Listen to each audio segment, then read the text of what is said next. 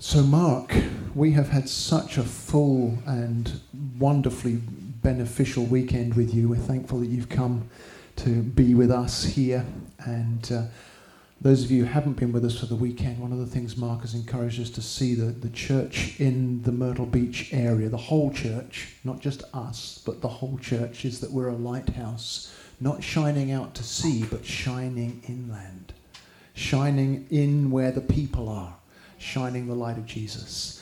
And it's my belief that every one of us is going to find our light shining brighter again this morning, because you're going to share with us. So come on up and share, and let's give you a music stand that I don't think will collapse. We've had the weekend of collapsing music stands, but I think we've got the right one now. So take your time. Thank you for being here. We love you. Oh, good morning. How's everybody? Everybody alive and well? If you're dead, raise a hand. We'll pray for you first during the ministry time. No takers, huh? All righty. Well, this is the first time some of you have probably ever heard me speak. I have a theory about the first time you speak to a church, that it's kind of like a first date. You don't even want to hold hands, you just want to have pizza and ice cream, whatever, But I'm going to ignore that, and I'm going to jump into the deep end of the pool with you guys. And I want to, I'll give you just a little bit of a backdrop about me so that you can feel more nervous about me. Yeah. I've been married to the same wife for 39 years now. I have 3 kids and 1 dog and a very fast motorcycle that I love. I've been involved in, good, I see one excited person there.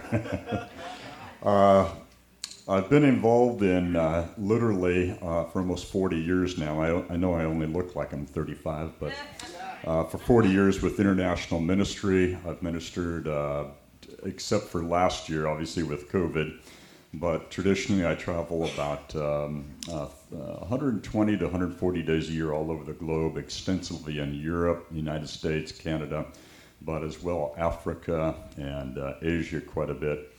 And although I've been highly involved with Catch the Fire, in fact, way beyond Catch the Fire even began, with the people that formed the network. But I minister in a wide variety of churches. Like in England, I go to Anglican and Pentecostal churches. In Europe, I'll go to Baptist and state Lutheran churches, and just a wide variety. And my primary focus is on things like worship and prayer, intimacy with the Lord, really knowing the heartbeat of God, knowing His voice in our lives, and living out of His presence and power. But I want to speak to you something about family life that I feel is very, very important for the church in the Western world, particularly America, to grasp at this point in time, because we live in a season right now in Western world history that I think is marked by a significant loss of commitment and loyalty and integrity in those things. And particularly in the United States, I minister, as I said, a lot in Europe, the UK, Scandinavia, but I love the American culture, a lot of things about it, and obviously we have our faults as well, but I love the American church because it's a very generous church. We support missions and just incredible things around the world for the kingdom of God and otherwise.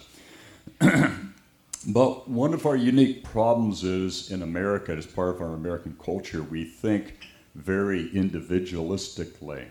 And of course, we're all individuals. We all have a unique call upon us. God does unique things with all of us.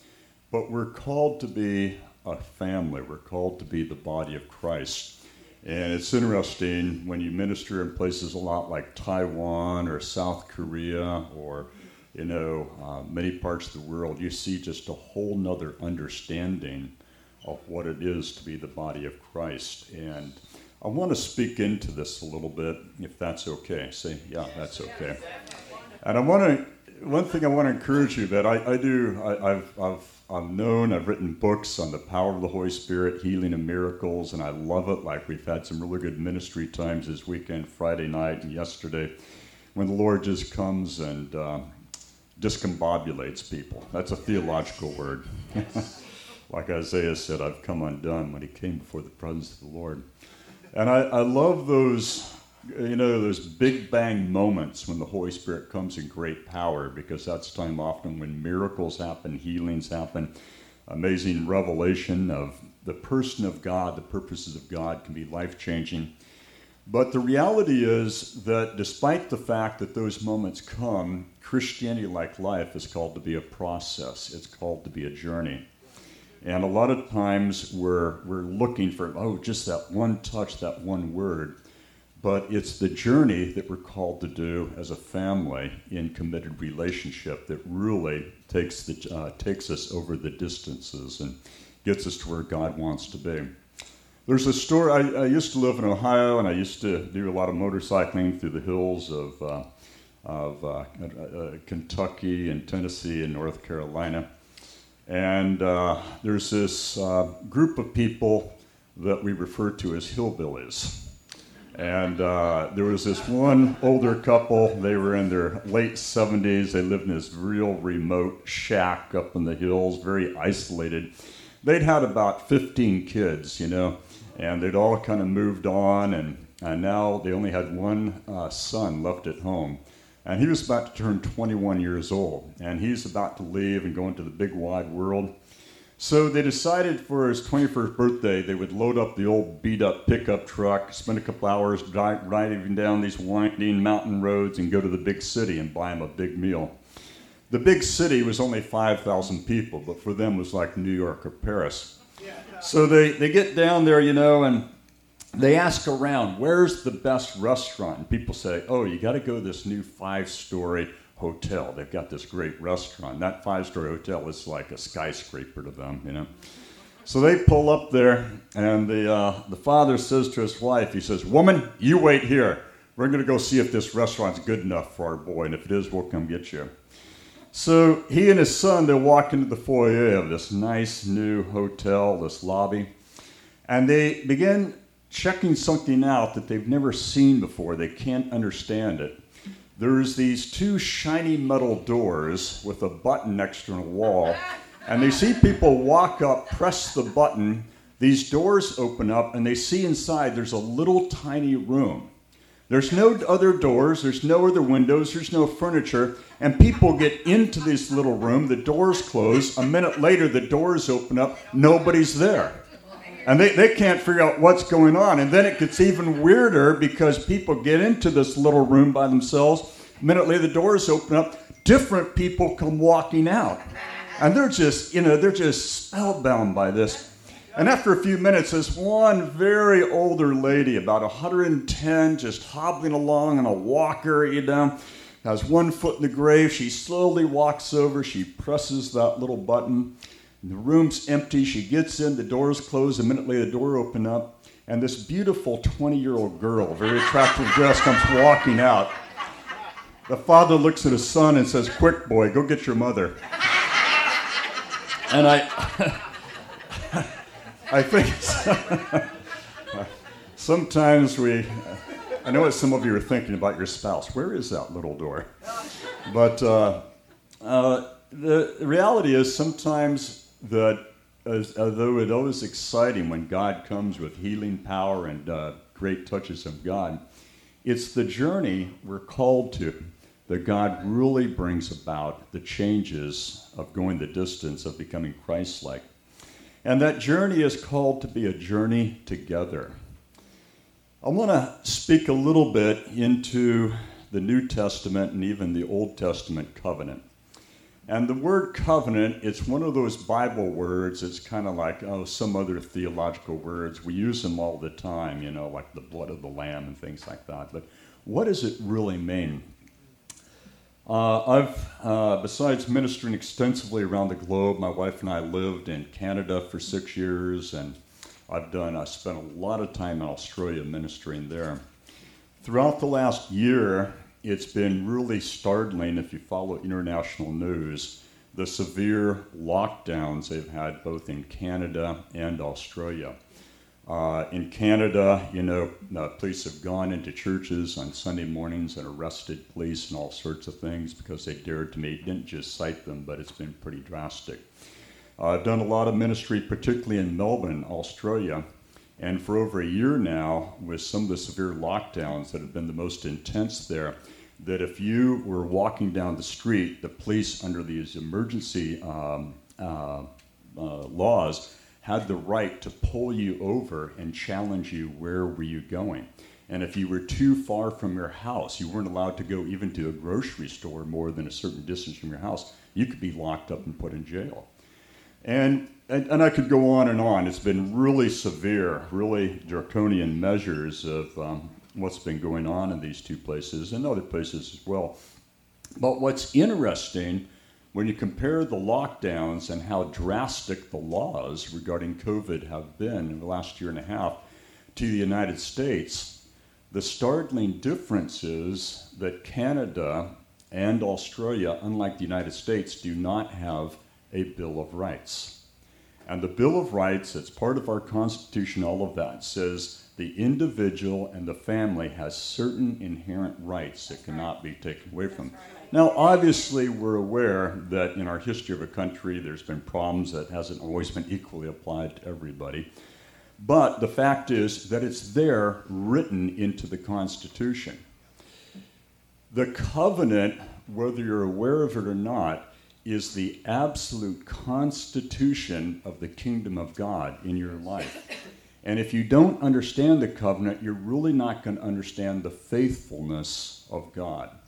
Because if you're basing the promises God gives us, particularly in both the Old and New Testament, upon our cultural, social norms, where people are just standing by your side one day, the next day they're 100 miles away, they want nothing to do with you. If our perspective of God and how He works in His life is based upon how we're seeing people around us in society, I mean, isn't it interesting? I try to spend as little time as possible on the internet, especially social media. But isn't it interesting, in a lot of the subgroups in social justice and things like that, if you deviate one bit from the current statement of faith or belief or whatever words that trigger people, you're out. Yeah. And that is completely the opposite of God. Yes, He wants us to grow up, and He wants us to become Christ-like, and He has standards for us, not because He's some God of law and legalism, but He wants us to emerge in the fullness of health and life. Are you with me? Yes. But if you don't understand the covenant of God, you're not going to understand the promises of God. Like we looked at the Sermon on the Mount when Jesus said, fear not, little flock, your Father knows your needs even before you ask, even knows the number of hairs that are upon your head. If we don't understand that promise of Jesus is irrevocable, then one day we're going to have faith because we're feeling good. The next day we're not going to have faith because we're not feeling good. Whereas the covenant of God is matter of fact. It's an absolute legal statement by God. It has nothing to do with whether you're having a good day or bad day, whether you're feeling up, whether you're feeling down. The word covenant, it's a very, very ancient, thousands and thousands and thousands of years old.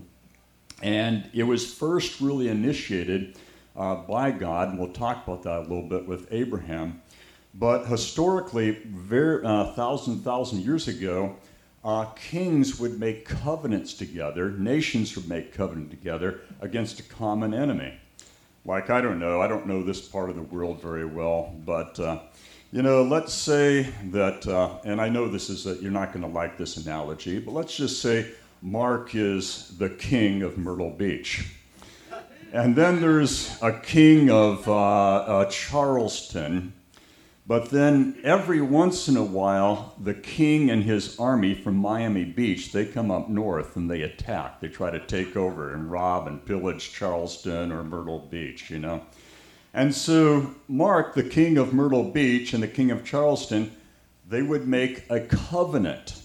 And they would say, if that evil empire of Miami Beach, that sounds pretty good, doesn't it? If that evil empire of Miami Beach, if they come attack you in Charleston, we will be right there with you. And if they attack us, you're going to be with us. And what they would actually do is they would take animal sacrifices like oxen, sheep, cattle, all that sort of thing, and they would sacrifice them, and they would put the carcasses in the dirt in a large area, and the two kings making the covenant would walk like in a figure 8 in between it, and they would make a statement, "May it be done to me what's been done to these animals if I do not fulfill my covenant promise to you in your time of need." And so they would walk in this little area of dirt that was just basically just dirt and blood, dirt and blood. Well, guess what? That's a picture of the road of Calvary. Wow. That dirt road that Jesus first, whipped, beaten. When we talk about the crucifixion, historically, historians say a lot of people could not even carry. Nobody carried the full cross. They would carry the top beam, then it would be put together at the place of crucifixion. But historians say actually a lot of people couldn't even carry the cross beam very far, because from the whipping they would receive prior to the crucifixion, there was such severe loss of blood. Some people actually died of that. Many of the people were in such severe shock they just couldn't go anywhere. And so Jesus, although part way up, a lot of the from the whipping and everything, it would have been dried blood, but that's a picture of covenant. Dirt and blood, dirt and blood. And so the promises of God, as it says in the Old Testament, God is not a man that he should lie.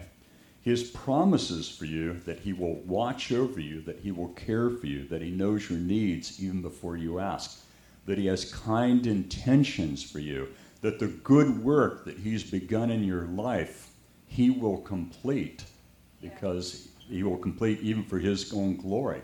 For his name's sake, he brings healing and wholeness to your life, as the shepherd said. Yes. These promises are not contingent upon how you feel, how you're doing, or whether you're going through a good season, a rough season, or even if you're not particularly at your best behavior one day, if you understand what I'm saying. It's an absolute covenant. And so we talk about the kingdom of God, the moving of the kingdom of God. And when the kingdom of God moves, it releases a different quality of life. Because in heaven, there's no diabetes, there's no depression, there's no cancer, there's no loneliness. And so when we're seeking first the kingdom of God on earth as in heaven, we're talking about a different quality of life. We're talking about the realm of the always possible invading the realm of the often impossible. Are you still alive? Okay. But this moving and changing and healing and expression and the redeeming of the kingdom, it is what could be called the administration of the covenant.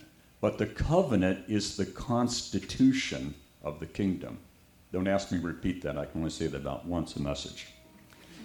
We've got to understand that God is a God of covenant, that he makes absolute agreements. Are we on the same page so far? Yes. So, I'm going to talk particularly about this covenant as far as one important aspect, both the old covenant under Moses, the law, but the new covenant under the blood of the Lamb of grace and truth. It is a covenant not only of absolute promises, but it is a covenant of hospitality. We say, well, that's weird. Yeah, I understand. It's weird to our thinking, but that's why I'm going to preach on it. So, one of the very first examples we have of the covenant, we see in Genesis 17 and 18, God appearing to Abraham and Sarah. And on those occasions, one of the first occasions, 16, 17, around there, he gave certain promises to Abraham that, Abraham is close to 100, Sarah's in her 90s, and they've had this promise for decades. They were going to have children, their descendants were going to be more numerous than the stars could be counted, but as of yet, no children of their own. And Abraham said, how will I know for sure you're going to fulfill this? And God had him take animals and sacrifice a picture of covenant and make an altar of worship to God. But another occasion in Genesis 18, he's at a place of rest outside their kind of Bedouin campsite, with the tents and all that.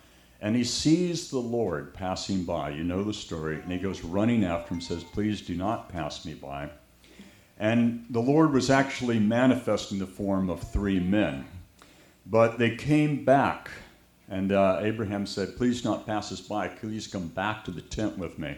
And he said, "Let me minister to you. We'll wash your feet. We'll prepare a meal for you." So the Lord turns back. He knew it was going to happen anyway. And he goes back to the camp. And Abraham yells at Sarah, "Quick, bake some cakes," meaning some really good bread. And he went and got one of his herdsmen, said, "Get one of the choice sheep or animals and sacrifice it. And we'll prepare a meal."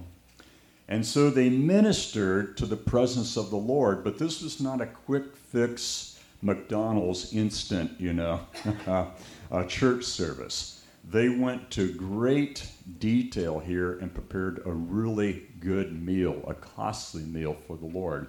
And it is in that context that the Lord said to Abraham and Sarah, "At this time next year, I'll return to you, and the long-awaited child of promise will have been born." And that was fulfilled. But that promise, that word came in the context of hospitality.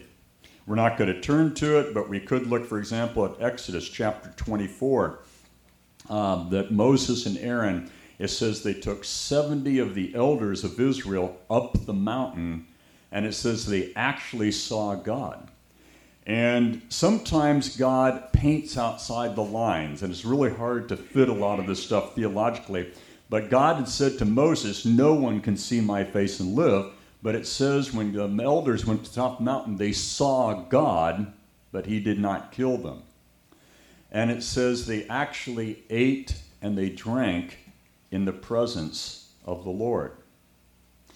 Luke chapter 11, verse 5, Jesus said, he gave a parable to the disciples. He says, "Which of you who has a friend will go to him at midnight and say to him, 'Friend, lend me 3 loaves of bread, for a friend of mine has arrived on a journey, and I have nothing to set before him.' And he will answer from within, 'Do not bother me, the door is shut, my children are asleep, I cannot get up and give you anything.' But Jesus said, 'I tell you that though he will not get up and give him anything because he is his friend, yet because of his impudence,'" meaning to keep knocking, "'he will rise up and give him whatever he needs. And I tell you, ask and it shall be given you, seek and you will not find, knock and the door will be opened to you." It was historically a high value within the Hebrew community because of how God had manifested them so many times at meals and different things, that it was considered a sacred responsibility to give hospitality to someone who asked of it. We're all familiar with the fact that not just over the last 100 years, but historically, Jewish people have gone through intensive persecution. Anti-Semitism is not new. It's been around almost since the history of humanity. And so thousands of years ago, Jews were very, very good at trading. And in those days, the Jewish traders would go on long caravan trips, and sometimes travel by boats to different parts of the known world at that time. Sometimes they'd be gone for months bringing back gems or different materials and things like that. Well, because there was so much anti-Semitism throughout all of the known world at that time, when a Jewish trader, when he and his people, when they came to a village in a remote part they'd never been to, they couldn't just go ask for hospitality and inn. They'd be refused as Jews. And so they would always ask, where is the Jewish quarter of town? Because Jews were usually forced to live in one part of town. And it was an understood Jewish reality of life that if another Jew, no matter if you had never heard of him, his family, knew nothing about him, if he knocked on your door and said, we need hospitality for the night, it was a sacred duty to open up your door and feed them and take care of them.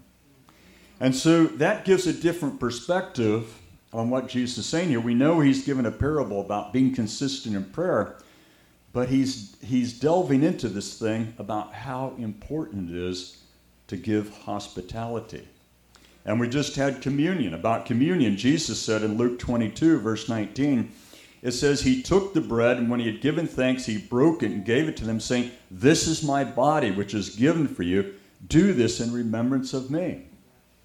Most of you know this, but in John chapter 6, up until that time, everybody's following Jesus. The multitudes had been following John the Baptist. Now they're following Jesus everywhere he goes. These huge mega crowds, the news crowds, the big tent meetings, it's all happening. Well, maybe not quite like that.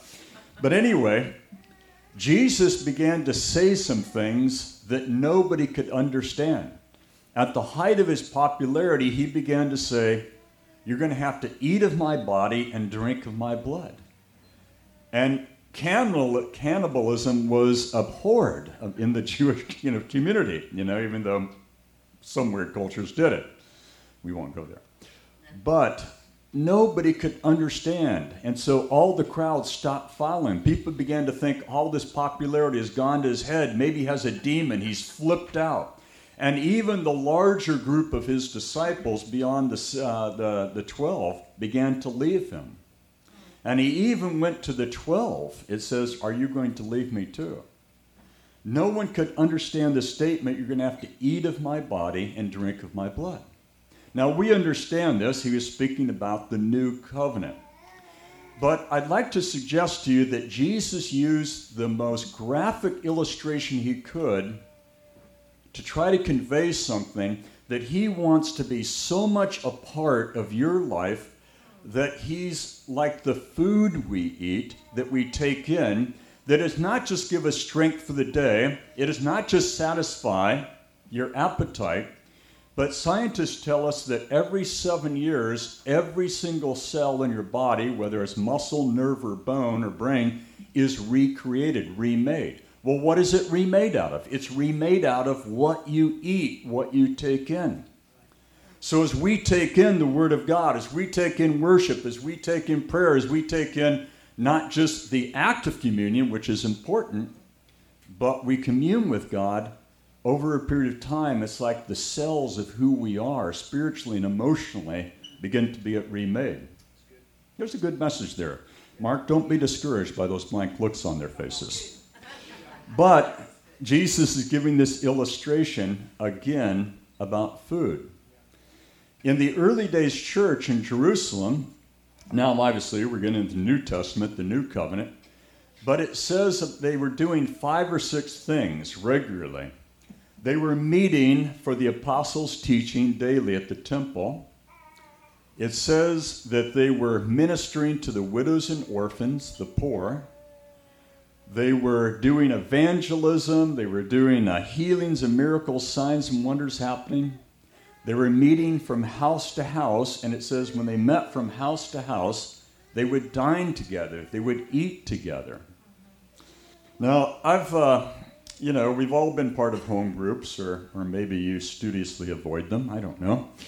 But I've been part of a number of home groups in different churches, and the first church that I emerged in leadership in, after my wife and I got married, we had this little apartment. Literally, it was only about 900 square feet or 750 square feet, just one bedroom, a little common kitchen and dining area, and a little living room.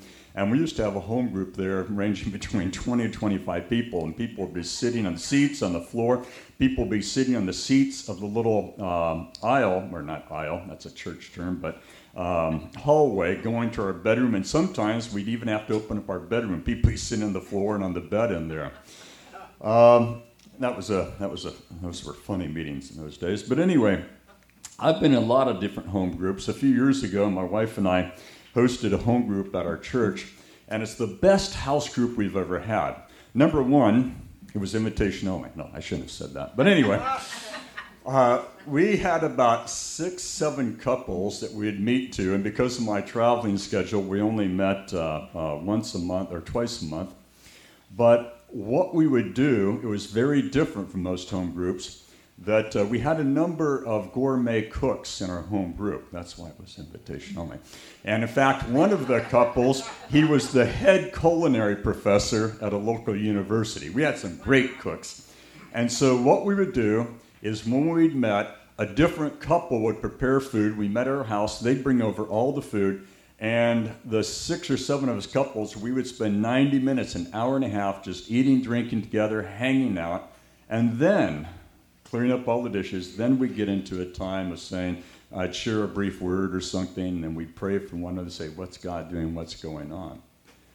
But you see, we have this strange dichotomy in the Western world that goes all the way back to Greek thinking, the difference between that and Hebrew thinking. We have these dichotomies. Oh, this is natural, and this is spiritual. But see, everything, including your appetite, has been created by God. And so when Jesus said, do this in remembrance for me, yes, drawing our attention straight back to Jesus' body was broken for us and his blood was shed for us, and as we take in him, we're renewed.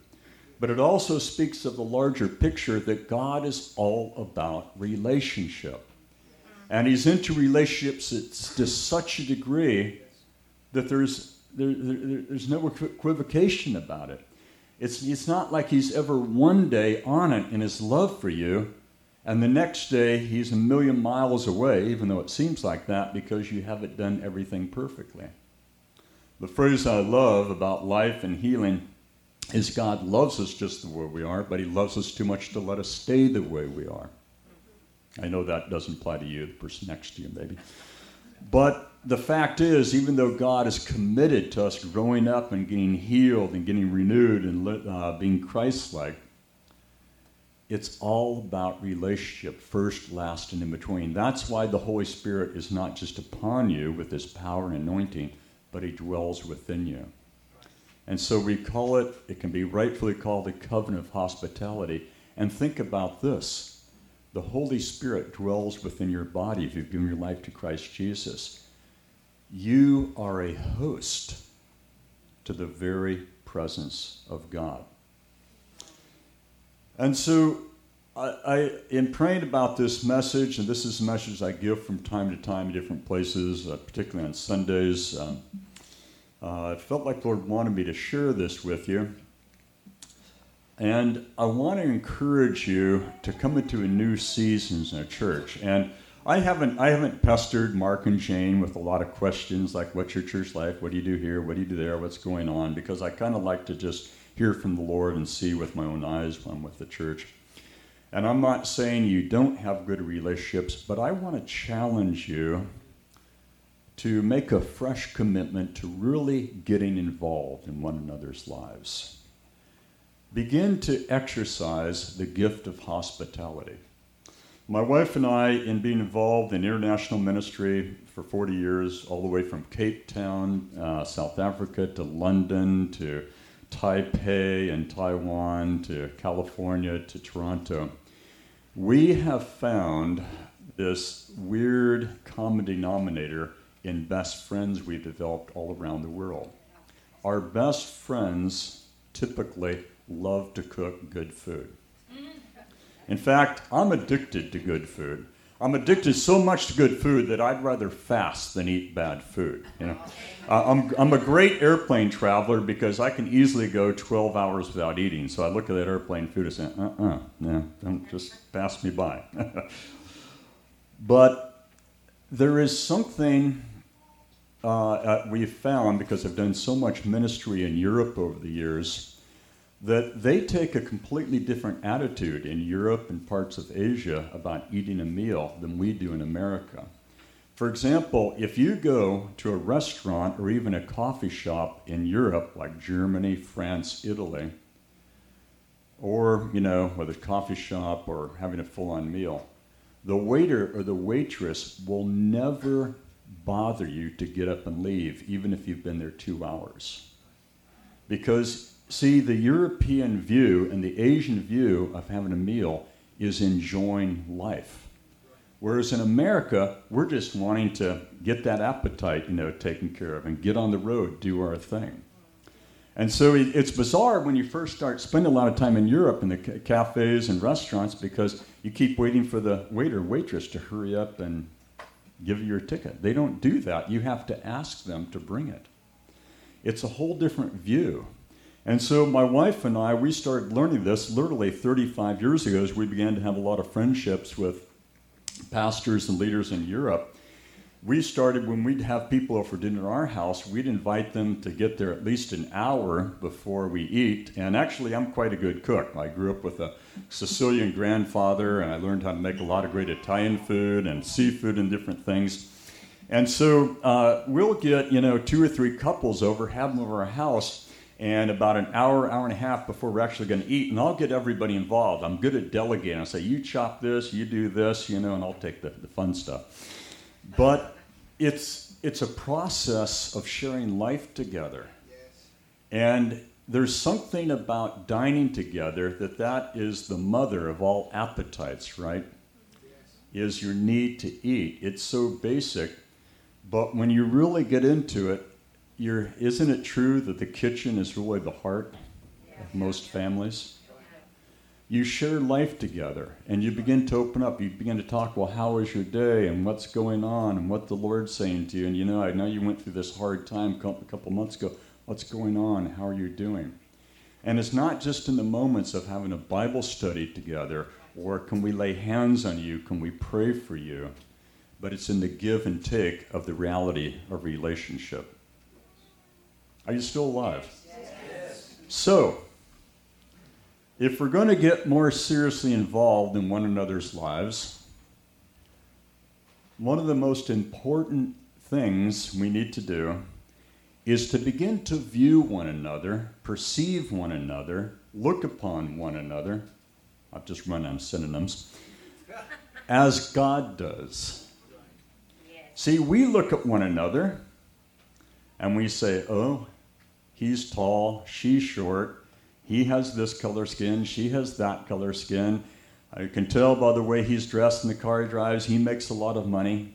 We look at all these outward appearances, whereas God said to Samuel, I look at the heart. Yes. I want to read to you from 2 Corinthians chapter 5, 2 verses 16 and 17.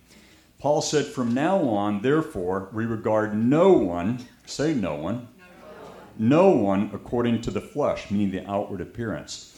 Even though we were once regarded Christ according to the flesh, we regard him thus no longer. Therefore, if anyone, say anyone, if anyone is in Christ, he is a new creation. The old has passed away, the new has come. So we see all these cultural differences. Sometimes, unfortunately, we see ethnic differences and all that sort of thing. We see differences of social strata. We see differences of wealth, income, economics, all that sort of stuff. That's not how God sees us. He sees us as a new creation in Christ Jesus. He sees us as a son or daughter. And what's just as bad as judging one another from outward performances or outward pictures is judging one another from our performance. Well, yeah, Frank's a good guy, but he has a history of alcohol problems. Well, yeah, she's I know she's getting involved in the church, but she's on her 3rd marriage, And the more we go on with one another, if we don't change our perceptions, we begin to label, and without even intending to do it, from judging one another according to our failures, our idiosyncrasies, our foibles. I know you don't have this problem. I'm saying this right now for the church, this meeting just down the road. We tend to be very judgmental and legalistic in how we view one another. Yeah. Whereas God the Father essentially sees you in 2 different ways.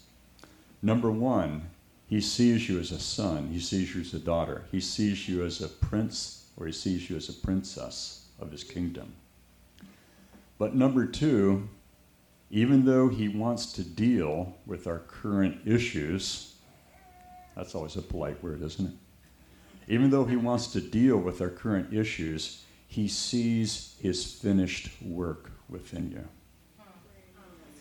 Meaning he doesn't see me with my current immaturities. He sees me according to the completed work he knows he's going to do in me in Christ Jesus. And even in our own self-image, we really don't need Satan to constantly accuse us of our past mistakes because we're so good at reminding ourselves of our past mistakes. But this is one of the biggest problems we have that I think rob us. And again, we look at all the social movements out there. You take one step out of line and you're kicked out. And that's just the antithesis of how God is. Now, obviously, sometimes there's really severe problems in our behavior that need to be dealt with. That's a reality.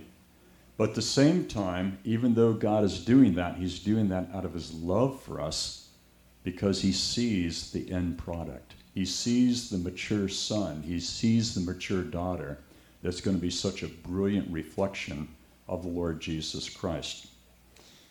I remember a church I was highly involved in a few years ago. There was a guy who had to go. He had to have a lawyer approach the church leadership and ask for legal permission to attend the church because the man was a convicted pedophile. And he was not allowed to be in a lot of public areas on a regular basis unless he had legal permission. And so the leaders of the church, they initially met with him and they talked with his parole officer. They found out how long he'd done his prison term for and what steps he was taking to change and all that. And so they gave him legal permission to be in the church, but he could only be in the sanctuary or the foyer. He was not allowed to go into any of the hallways, approach any of the classrooms, Sunday school rooms. He was not allowed to use the restroom at all. And all the staff members, it was a rather large church, everybody knew who the man was because the staff members, if you see this man anywhere besides the foyer and the sanctuary, we need to deal with it. And there were probably at least 3 different times in the years I was doing a lot of meetings with that church where I'd give invitations for certain sort of prayer during ministry times where that guy would come up to me and ask for prayer. Every time as I saw him walking up or waiting in line to get prayer, being a father of 3 children, 2 daughters and a son, my initial reaction was just to thrash him. But that would have done nothing for him, would it? You see, it's the kindness of God, the healing, the love of God that brings people into restoration, into healing and freedom. I was ministering in a church one time, and we prayed for a lot of people. And one of the last set of people that came up to ask for prayer was a young family. The father and mother looked like they were in their late 20s, early 20s, and they had early 30s, late 20s, and they had 2 kids. And the father walked up first, and behind him is the wife, and behind them is the children.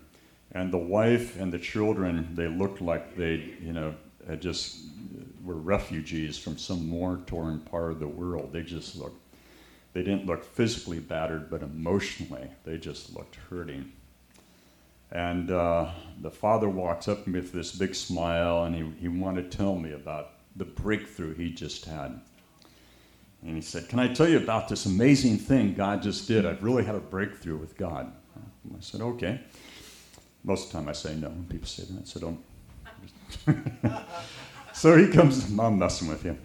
But he comes up to me and asks this. I said, "Okay." And so he says, "I've had a problem of abusing my wife and children." I said, "Okay, that would explain the looks in their eyes." And he said, "I'm really trying to deal with it. And the other day I got so angry at my wife, I picked up a large book, I threw it at her." And he said, "Praise God, there must have been an angel there because the book was deflected, it didn't hit her." I remember in that church, like we're standing here, I'm saying near the front, I've been praying for people, and there's a doorway like right over there going into a hallway. Everything within me just wanted to grab the guy, take him in, shut the door, and lay hands on him.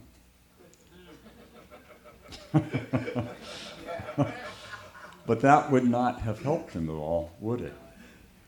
And so in both those instances, that man who had a history of abusing his wife and children physically, and also with the pedophile, as they came and asked for prayer, in my heart, in my spirit, I said, Lord, please allow me to see him as you see him. And of course God sees him, or saw them as perpetrators, but he also saw them as victims. And so God sees us very differently. It's not that he's unaware. It's not that he hides, puts under the carpet all of our problems. He wants to deal with those. But he sees us very, very differently. If you've got your Bible there, turn, if you would, to 2 Kings chapter 5. I want to try to bring this to a conclusion here. I heard that sigh of relief from some of you. 2 Kings chapter 5. The story is that the king of Syria was quite often at war with the king of Israel. And the problem is there was a prophet in Israel, Elisha, that would get words of knowledge, prophetic warnings, and he'd warn the king of Israel when the enemy was coming. But it says in 2 Kings chapter 5, that Naaman was the commander of the army of the king of Syria.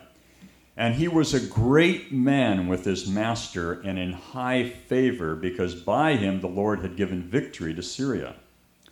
And it says he was a mighty man of valor. Stop right there.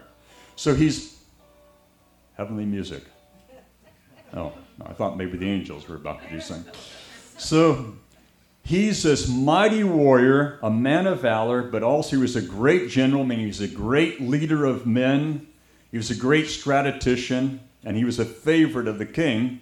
But then it says he was a leper. And if you know about leprosy in those days, when anybody came down from with leprosy, they were cast out of society. They had to live in the leper colonies because some forms of leprosy are so highly contagious, such a dreaded disease. But the king didn't do that. And obviously, he lived kind of a strange life. He had to be separate from men, give them orders and things like that, but not having contact and things. But what happened was, it says in verse 2, the Syrians on one of their raids had carried off a little girl from the land of Israel, and she worked in the service of Naaman's wife. And verse 3, she said to her mistress, would that my lord, meaning Naaman, were with the prophet who is in Samaria, he would heal him of his leprosy. So Naaman went and told the king, and the king, I'm not going to read it all, the king sent him with a caravan loaded with riches, gold, and silver to the king of Israel, saying, would you please have your man of God, the prophet, pray for him? And so, the long story, but he ends up with his horses and chariots and this caravan loaded with riches and things in front of the house of Elisha. And Elisha sends the messenger out, or his servant out to say, what does he want? They're told what's happening. And it says in verse 10 that Elisha sent a messenger and saying, go and wash in the Jordan 7 times, and your flesh shall be restored, and you shall be clean. This is not what Naaman, this great man, this great warrior, this great leader, the king's favorite, is expecting. He's expecting the man of God to come and lay hands on him, speak in tongues for 15 minutes. He's expecting a great prophetic word. He's expecting a magic wand to be waved over him. And instead, Elisha can't even be bothered to come out of the house. He just says, just go dunk yourself in the Jordan 7 times. And you read this, and Naaman was angry, verse 11. He went away saying, surely I thought he would come out to me and stand and call upon the name of the Lord his God, wave his hand to the place, and cure me. And then he says, are not, and he names two rivers, the Abana and the Pharpar, the rivers of Damascus, better than all the rivers of Israel? And actually, historically, that's true, because a large part of the year, the Jordan River was kind of a mucky river that no one wanted to just jump in and take a bath. I mean, historically, they did have these beautiful rivers in area, like a vacation place, something like that. And he said, why shouldn't I just wash in them if that would do the trick? But his servants came near and said to him, my father, is a great word the prophet has spoken to you. Will you not do it? You know? Meaning, if he said to you, do something really difficult and you found it challenging, you would do it. And I know this is such a simple thing, but why not do it? And so verse 14, he went down and dipped himself 7 times in the Jordan, according to the word of the man of God, and his flesh was restored like the flesh of a little child, and he was clean. Now, I want you to picture this. You're Naaman, a man of prestige, a man of great authority. You know, you come, you're expecting the minister to lay hands on you, prophesy over, bless you. Just go. Dunk yourself in the water. So reluctantly, he goes to the Jordan River. It's not a very attractive river. He goes in once, fully submerged, comes out, dries himself off, goes in a second time, comes out, dries himself off, nothing. A third time, nothing. A fourth time, nothing. A fifth time, nothing. A sixth time, nothing. But that 7th time, I'd like to make an analogy to you that when we begin to really get involved in church life, a lot of times it's not always a pleasant experience. I realize, Mark, you don't make that statement very much, but it's just reality. It's just like a number of pastors I know love to say, church would be a great place if it were not for the people going there. You see, what is the problem? The problem is you and me. We are less than completely healed people. We are less than completely Christ-like. That's right. Yes. I know what you're thinking. He's speaking to the person next to me right now. And so we get involved in one another's lives, and we experience things like maybe sharing our heart, sharing our weaknesses, maybe sharing our failures with somebody. Only occasionally, we find out they betray us, and they blab it, Or maybe we make a commitment, someone makes a commitment to us to help us, maybe financially or otherwise, and then in our hour of need, they're not there.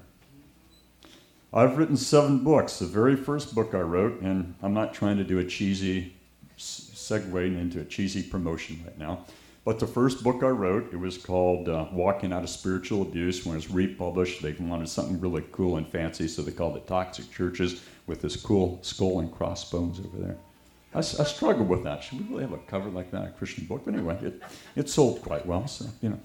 But the first book I wrote was all about the problem with some churches, a small amount of churches, but unfortunately the leaders are so caught up in the vision, they confuse manipulation for encouragement. And people who go to churches like that, I'm guessing probably some of you have been part of a church where you're valued for what you can contribute as opposed to being valued for who you are.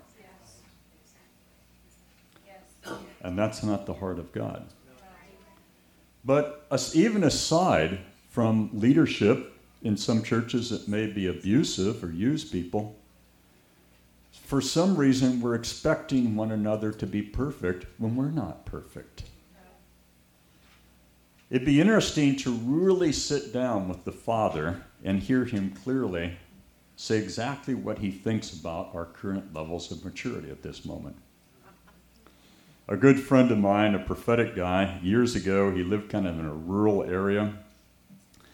And he'd been in ministry about 10 years at that point, and there were a couple of acres between houses, and he's sitting in his backyard, and he's complaining to God about all the problems in ministry and problems with his finances, problems with this and that. And he's speaking out loud as he's praying to the Lord. His family's gone. He's just sitting by himself in his backyard out there.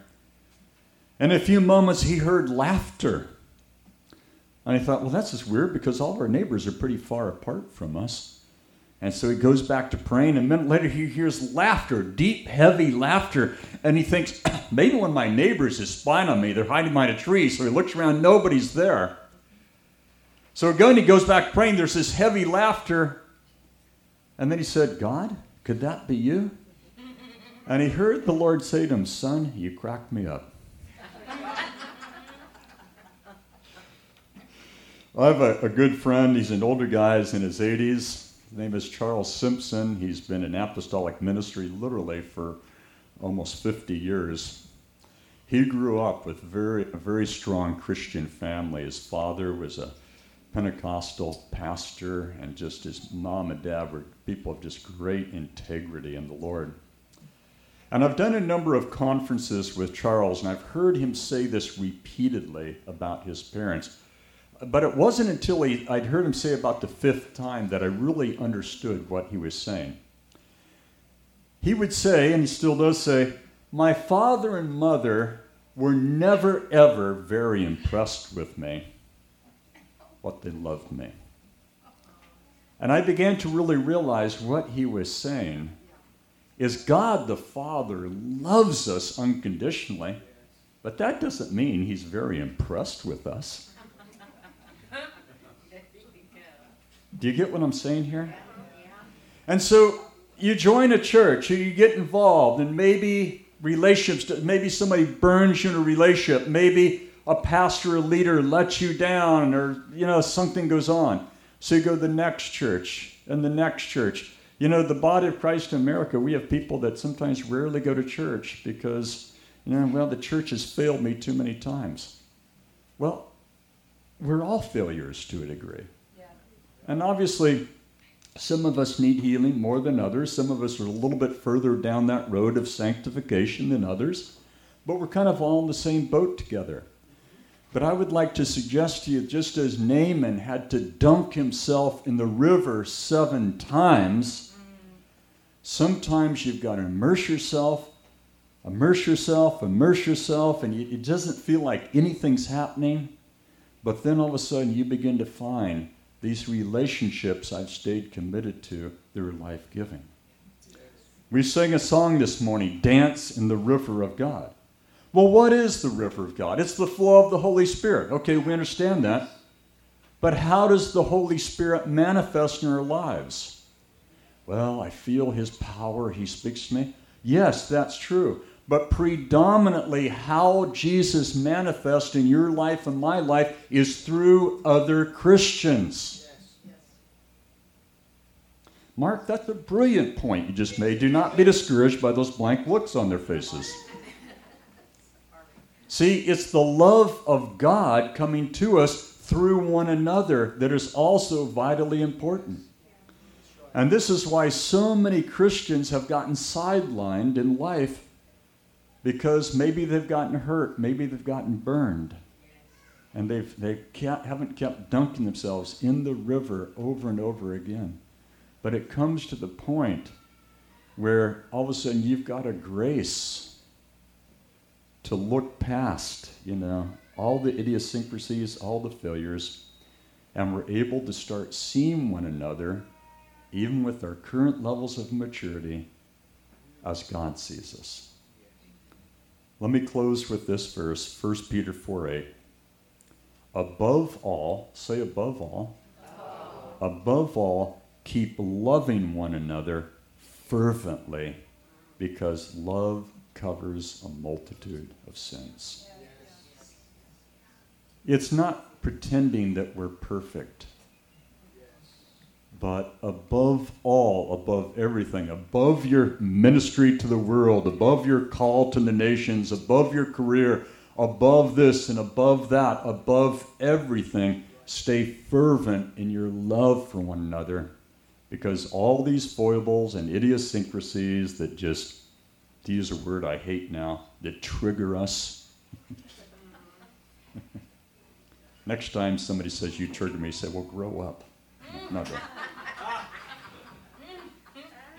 But all this stuff that sets us off, love covers a multitude of sins. And that's how God the Father sees us. Are you still alive? Yes. Yeah. Okay, we're going to just close in a little bit of prayer here. I want to give two prophetic words. The gentleman right there, what is your name, sir? Alex? Yes, sir. Alex, I was over, a friend brought me a great cup of coffee, so I was sipping over worship, but I felt like the Lord pointed you out to me during worship. Now, this is, just take this and pray about this, but I saw your life like a large plant with a couple of shoots coming out of a pot, and the pot represented the soil of God in your life and what he was doing, the nurturing, the watering. And you had like two shoots coming up, or two stems coming up, bearing fruit. But I saw around you, though, there were three other little shoots that were just starting to come up. They were just barely sticking like that far above the soil.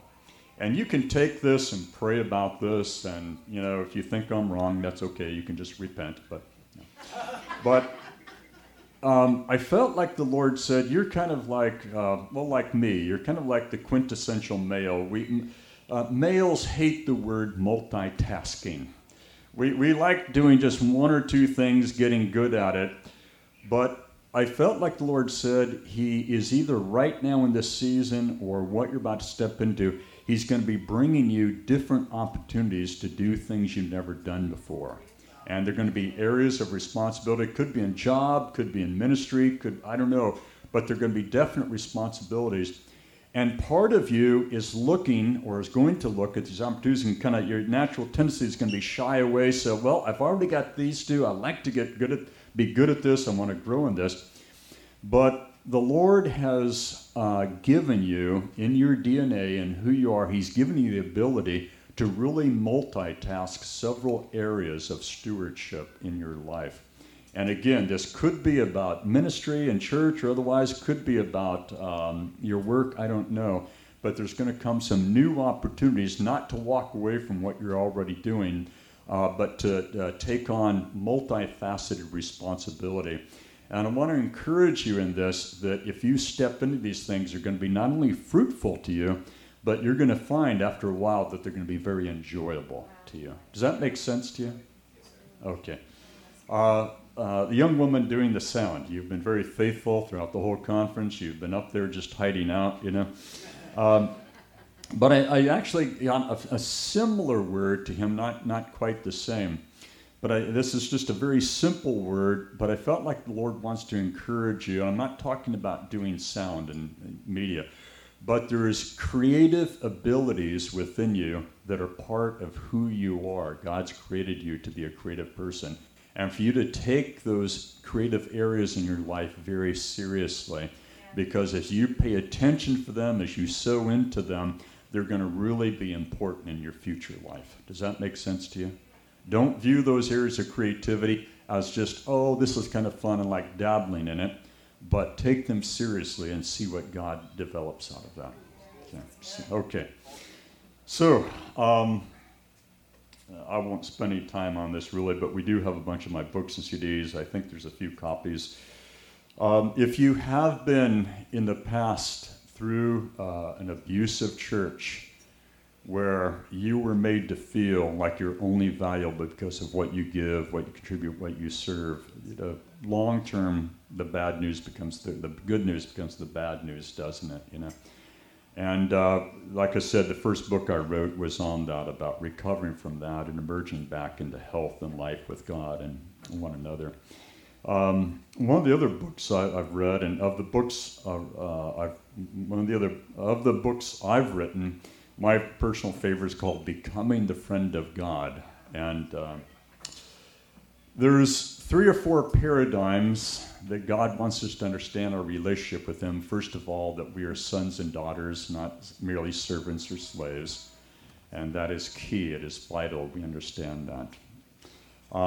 Another paradigm that a lot of Christians understand is we are the bride of Christ, that the Father created us for Jesus Christ. And He came to win a bride for Himself. But another paradigm that I believe is also vitally important we understand is the friendship of God. Jesus said, a greater friend has no one than one who lays down his life. And at one point, he said to the disciples, he said, I don't call you merely servant or slave, but I call you friend.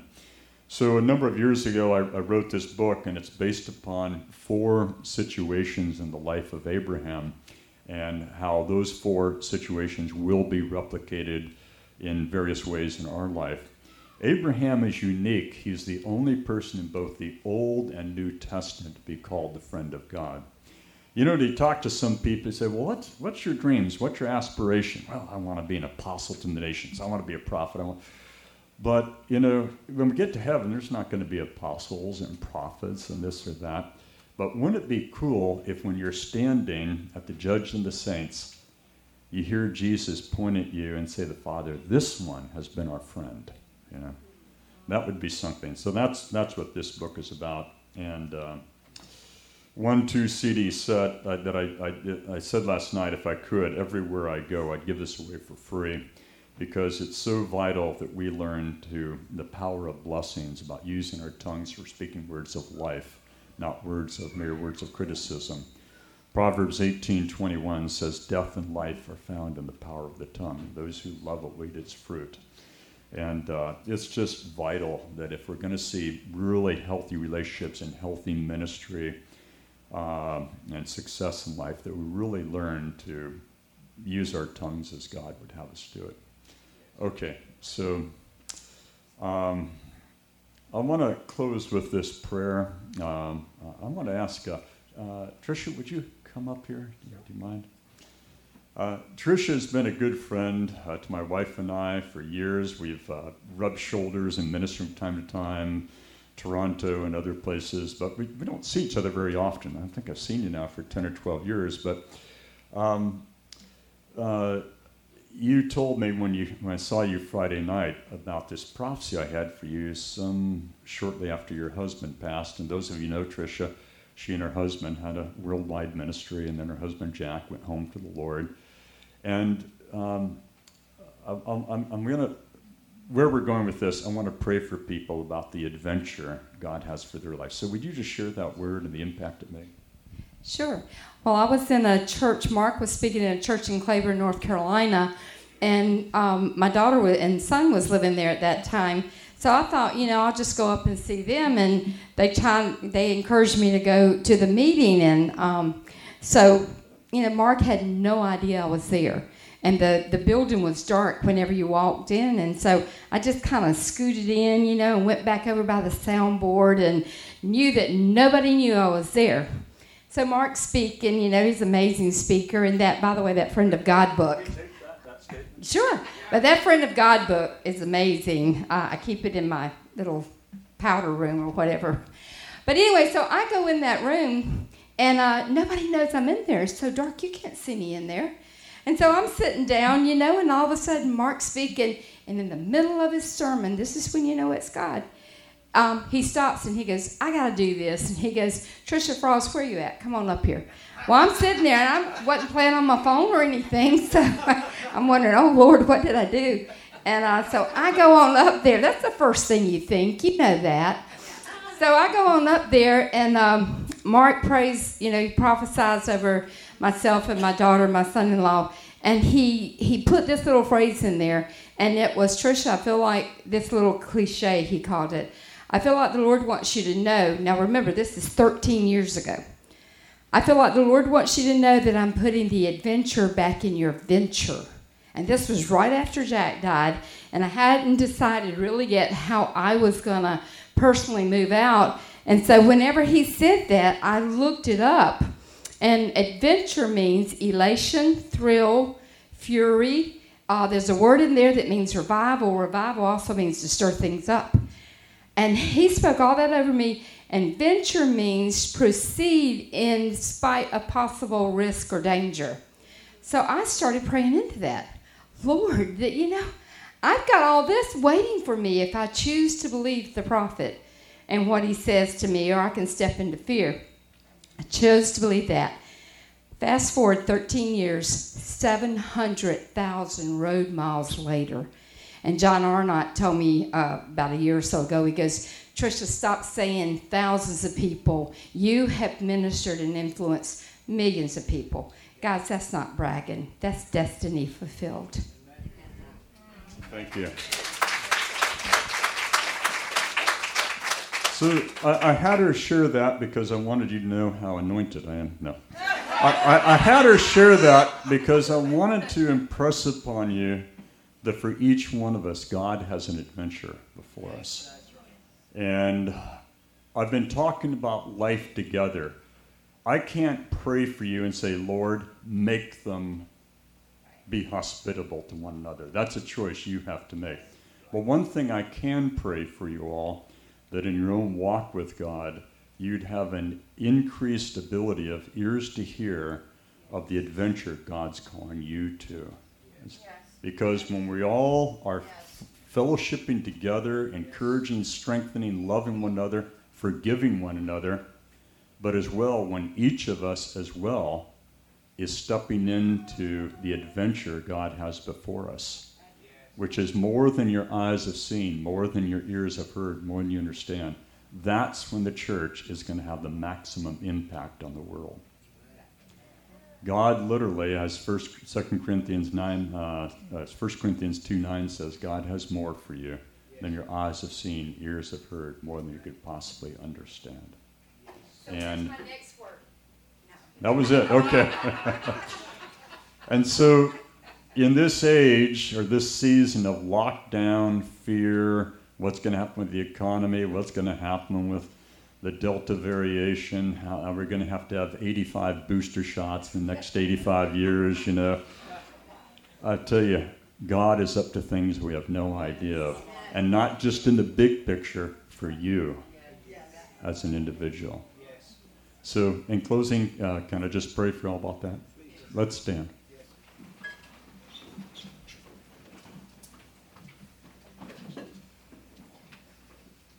Just, if you open this, just close your eyes and put a hand over your heart right now. Life proceeds from the heart. Father, I want to pray for every person here, no matter where they're at in their walk with you. Maybe they don't even thoroughly know you right now. Maybe they're just in the process of coming to know you. Maybe they've known you for decades. Maybe they have already emerged in a successful career or calling. But Father, I proclaim your word over their life, that for those who love you, Father, you have more for them than their eyes have seen, their ears have heard, more than they can understand. And I ask in this age of lockdowns, this age of fear, this age of insecurity, this age of anxiety, I ask that these men and women and others who make up this church, I ask that we would emerge in just things that are absolutely astounding. And I even pray that by this time next year, a lot of us standing here right now, we'd look back and we'd almost be in shock over what God has done over the last 12 months. And Father, I thank you that even though we sometimes place limitations on ourselves because of our past failures, you see the finished work of being an incredible, brilliant reflection of Jesus. And what's impossible for us is never difficult for you. So I ask, Father, would you give each of us, myself included, increased ears to hear you, eyes to see you, and Lord, would you open doors for us that no one can shut, and give us the boldness and the faith when you open up new doors and you lead us to walk through those doors and enter into the adventure you have before us. Lord, would you put the adventure back into the venture of Christianity? I ask it, Father, in Jesus' name. Amen. Now turn to the person next to you and say, you look different.